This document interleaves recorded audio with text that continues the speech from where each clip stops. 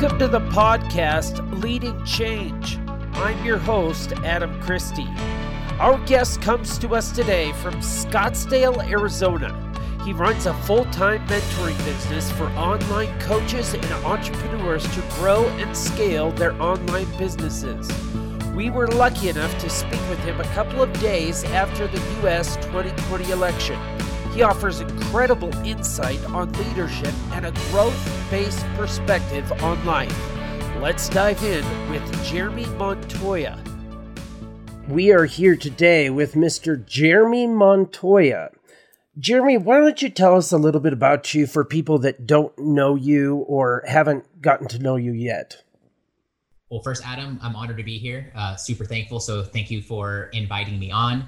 Like Adam said, my name is Jeremy Montoya. I full-time run a business called Personal Freedom Mentoring, and I help online coaches and online entrepreneurs grow and scale their online business. And it's been quite a journey, very heavily kind of leadership based and involved. So I'm going to break into it here today, coming to you from a very gorgeous Scottsdale, Arizona. So super appreciate you having me on.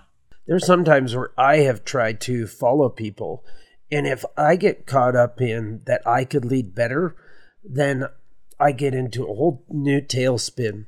But if I'm the best of myself, if I'm the best leader, then I know that people are still watching me. And if I am the best follower, I'm still leading. People are still watching me. So just because you're following doesn't mean you're not leading as well. Would you agree?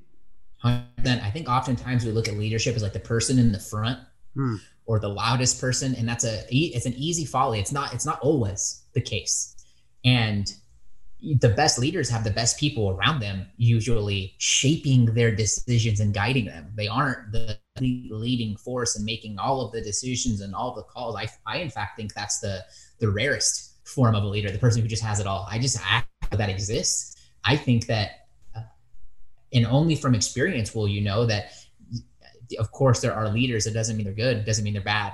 And we, though, have the choice for who we follow and the ideals we follow. And so whether or not the person you wanted to or voted for is going to be leading the country over the next 4 years, you don't have to follow them, so to say. And you can have your own deals that you lead your life and your people and your family with, that don't have to be in alignment with what the greater majority, argument of legitimacy have chosen. And it's not always the person that you want who's going to be leading in the situation that you're in, but that doesn't necessarily mean that you have to follow, and it necessarily mean that they are good or bad, so to say. You brought up Steve Jobs. Tell us a little bit about what was your experience. Were you directly reporting to him, or was he just the head of the company under which you were involved in? Yeah, just the head of the company. Okay. It would have been a dream to have been able to report directly to him.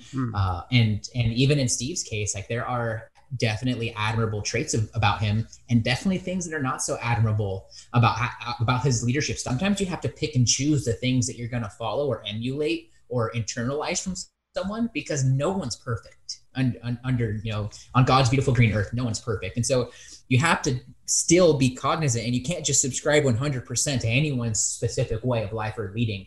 You have to look through it with fresh eyes and always have your own guiding light to guide who it is that you're attracting and attracted to and that you're subscribing to. So I had the privilege of working at Apple during the time that Steve Jobs was around. He had announced his pancreatic cancer before I had joined, and I had the opportunity to work for Apple for 4 years. I worked in retail, so I was, the lowest of the totem pole if you wanted to put a corporate rank, starting in as a part-timer salesperson, which they called a specialist at the time. Okay, and it was right after and kind of during the tail end of the recession, so Apple wasn't hiring. It took a year and a half from the time I was there for there to be a full-time position open on the West Coast. Wow. So even if I wanted it and there was a full-time spot open, it may not have been around me. About 6 months in, I decided, wow, this is the place at the time, I was a bit younger, that I wanted to retire from, because I found a place that I could thrive in. And about 6 months in, I made a shift and I made that change. That point forward, I started showing up differently. But from that moment, it took a year before any slots were open for a full-time position, which they considered a promotion, but it's not really. You weren't getting paid more. You got benefits because of the hours that they were going to be giving you. And I'm getting sidetracked here, but it was a different company at the time. And I surrounded myself in the store. I started walking like them, talking like them, making decisions like them, using their guidance to be making my decisions. And because of that, I was rewarded inside of the structure.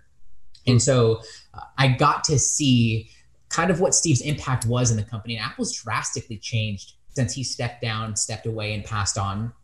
It's not the same company, but his vision is completely still intact. And one of the small experiences that I'm honored to be able to say is that I was in San Francisco at WWDC. It's Apple's big developers conference. And I was there. He announced the iPhone 4 with FaceTime, which was the last keynote that he ever gave. And to be there as an Apple employee, paid, and got to work the conference or work the event, and kind of got to be there for his last keynote. And so never got to chat with the man individually, never got to even, be close to him in proximity. But being able to be there and understand how he set the company up, huge inspiration, and had a huge impact long before I even worked at Apple, and a lasting one after. So let's jump into what you said as far as there were some good characteristics about Steve Jobs and there were some not so good characteristics. What do you say were his pros and the things that he struggled with? Sure. And anyone telling you someone has everything good or everything bad is completely misleading you, because it's just not the case. Right. And so you have to keep a fresh pair of eyes on everyone in your life. Yep. To stay level-headed and non-emotional and rational. Steve's often portrayed as a very, very hard-nosed, rough, knows what he wants. If he doesn't get it, you're dead type of person. And I would dare say that's a toxic trait. Okay. But when you look at the result of it and what it caused, and called for people to pull for themselves, he called people to, because of that, perform their best, very hard circumstances and time frames to create life and world-changing products. So a very toxic, or so to say, labeled bad thing had all of these benefits to it.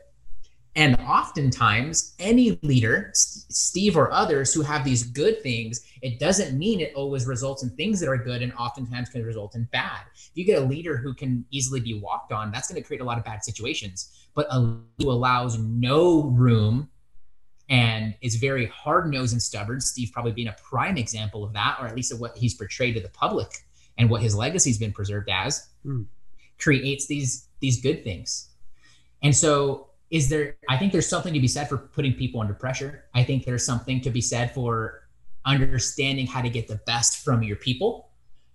Is that the best way ever or always? For sure not.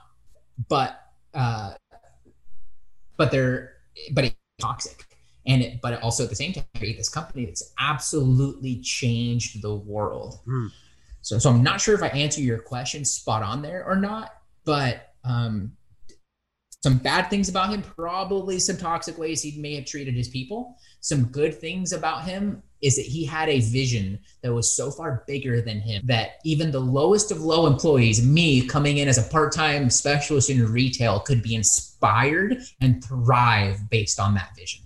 Did you feel like a pressure working there because of his expectations? Is it the same retail? No. Are there people walking around at every stage of Apple trying to be like him? Absolutely. But the culture of Apple when I was there, it's drastically changed. I only know that because many of my best friends, my longest standing friendships and relationships, they're still there. So how's it different? The culture back then, the whole phrase started with at Apple, our core, our soul is our people. And I left because I no longer felt that was the case. Because it's one thing to be saying that, and it's another thing, business and legal decision, to be able to follow and subscribe to that. And I just think that this is a perfect example of me And this might be you listening to this right now, giving up mine or your power to something bigger like an employer. Nothing is going to save you at the end of the day. You have to save yourself. And relying on any corporation, any party, any leader, anything like that is a surefire to failure and to wasting a lot of time. You have to save yourself. And for hours on that concept, but it has definitely changed. But the culture at Apple from the top down, and I think this is probably still intact from what I gather and my feeling, is that it does create an accountability with everyone to be showing up as your best and to be performing your best. Is of course what you might see in the Ashton Kutcher rendition of Apple walking in and Steve walking in and how he takes over and all that. I wouldn't the case, but in every basket of apples is a bad one. And there's always going to be people in there who take that to the 11th degree and want to emulate that. But those people are quickly weeded out of that culture or set shape because environment and the expectation there is you really do care about your people. So has it changed? Yes. Is it, it's still a corporation at the end of the day and decisions based on finances and the best thing for them, regardless of any individual person. That's the reality then and now. That was a great movie, wasn't it? That Steve Jobs good. movie. It was good. And there's a lot of them. If you're a fan of Steve and the Apple journey, I think the best movie rendition of it was made while Steve was still here years before he passed. And it's called Pirates of the Silicon Valley. It is phenomenal. Kind of a harder movie to find. Bookmark it. If you find it, buy it where you can. Pirates of the Silicon Valley. What do you think as a leader has been your finest moment? There's these ones that seem, it's such a great question, seem small in reality that end up being the ones that I'm most proud of. I'm going to share a bigger one. Every day I get to connect with online entrepreneurs and coaches who are trying to better themselves and expand their reach so that they can serve more people. And helping those make breakthroughs has this ripple effect that's so beyond what I can fathom that every day is rewarding with what I do. Like I really mean it when I say that. And helping people to achieve their goals of helping more people is like one of the most rewarding things. So if you are someone who finds yourself teaching, caring about others, has a passion or an interest, like coaching is one of the most rewarding things that you could ever do. And it's great that nowadays it's all online. It's completely, virtual and so on. So there are these micro moments, and any leader and probably everyone listening to the show has had these moments where they've had a small breakthrough with someone and been able to help them or to them. I would say that one of my most memorable moments of leadership came from when I was in high school. And I have found myself continuously in these leadership opportunities. And in elementary school, I was vice president and a student council. In high school, an organization called Skills USA, used to be known as VICA, Vocational Industrial Clubs of America. Their goal is to make sure America has a skilled workforce. And so relevant in today's society and where we're headed now, potentially, as of today's announcements. And I ran as a national officer my summer of my junior year. And so I was a national officer my senior year of high school. I missed my whole first week of senior year. And at my first meeting with my team and with the national officer team, you choose who's going to be what position. And I was chosen as president. And so it was just an amazing, humbling opportunity. With it comes a couple perks. And I was also chosen as one of two students to change the wreath at the Tomb of the Unknown Soldier, which I didn't understand the weight of it at the time in high school, and in Arlington National Cemetery in Washington, D.C. or Virginia. And then we walk over right after changing the wreath, and I got to give a speech at John F. Kennedy's gravesite at the Eternal Flame. And being able to do that, I was able to get my dad out there, so he was able to watch it. And not a military family for me, but he grew up with his dad in the military. And my grandfather was served many, many years and was not regarded as a Purple Heart or service member because where his papers were saved, the building burned down. Literally got a knock on the door from the desk of George W. Bush, Secret Service, honoring him, giving him the benefits, giving him all that sort of stuff in his old age.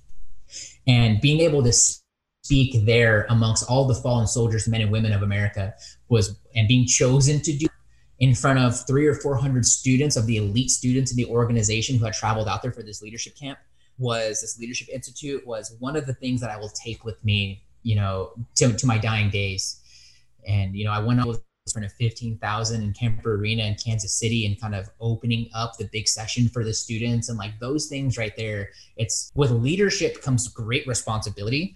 And I think it takes a level of humility to really embrace those moments and to not take advantage of those things in a way that's to the detriment of others. And it's a slippery slope with those things. But, of course, the micro moments of every day, being able to help serve them and making them better people in their communities and to the world at large, those things are absolutely incredible and why I do what I do now.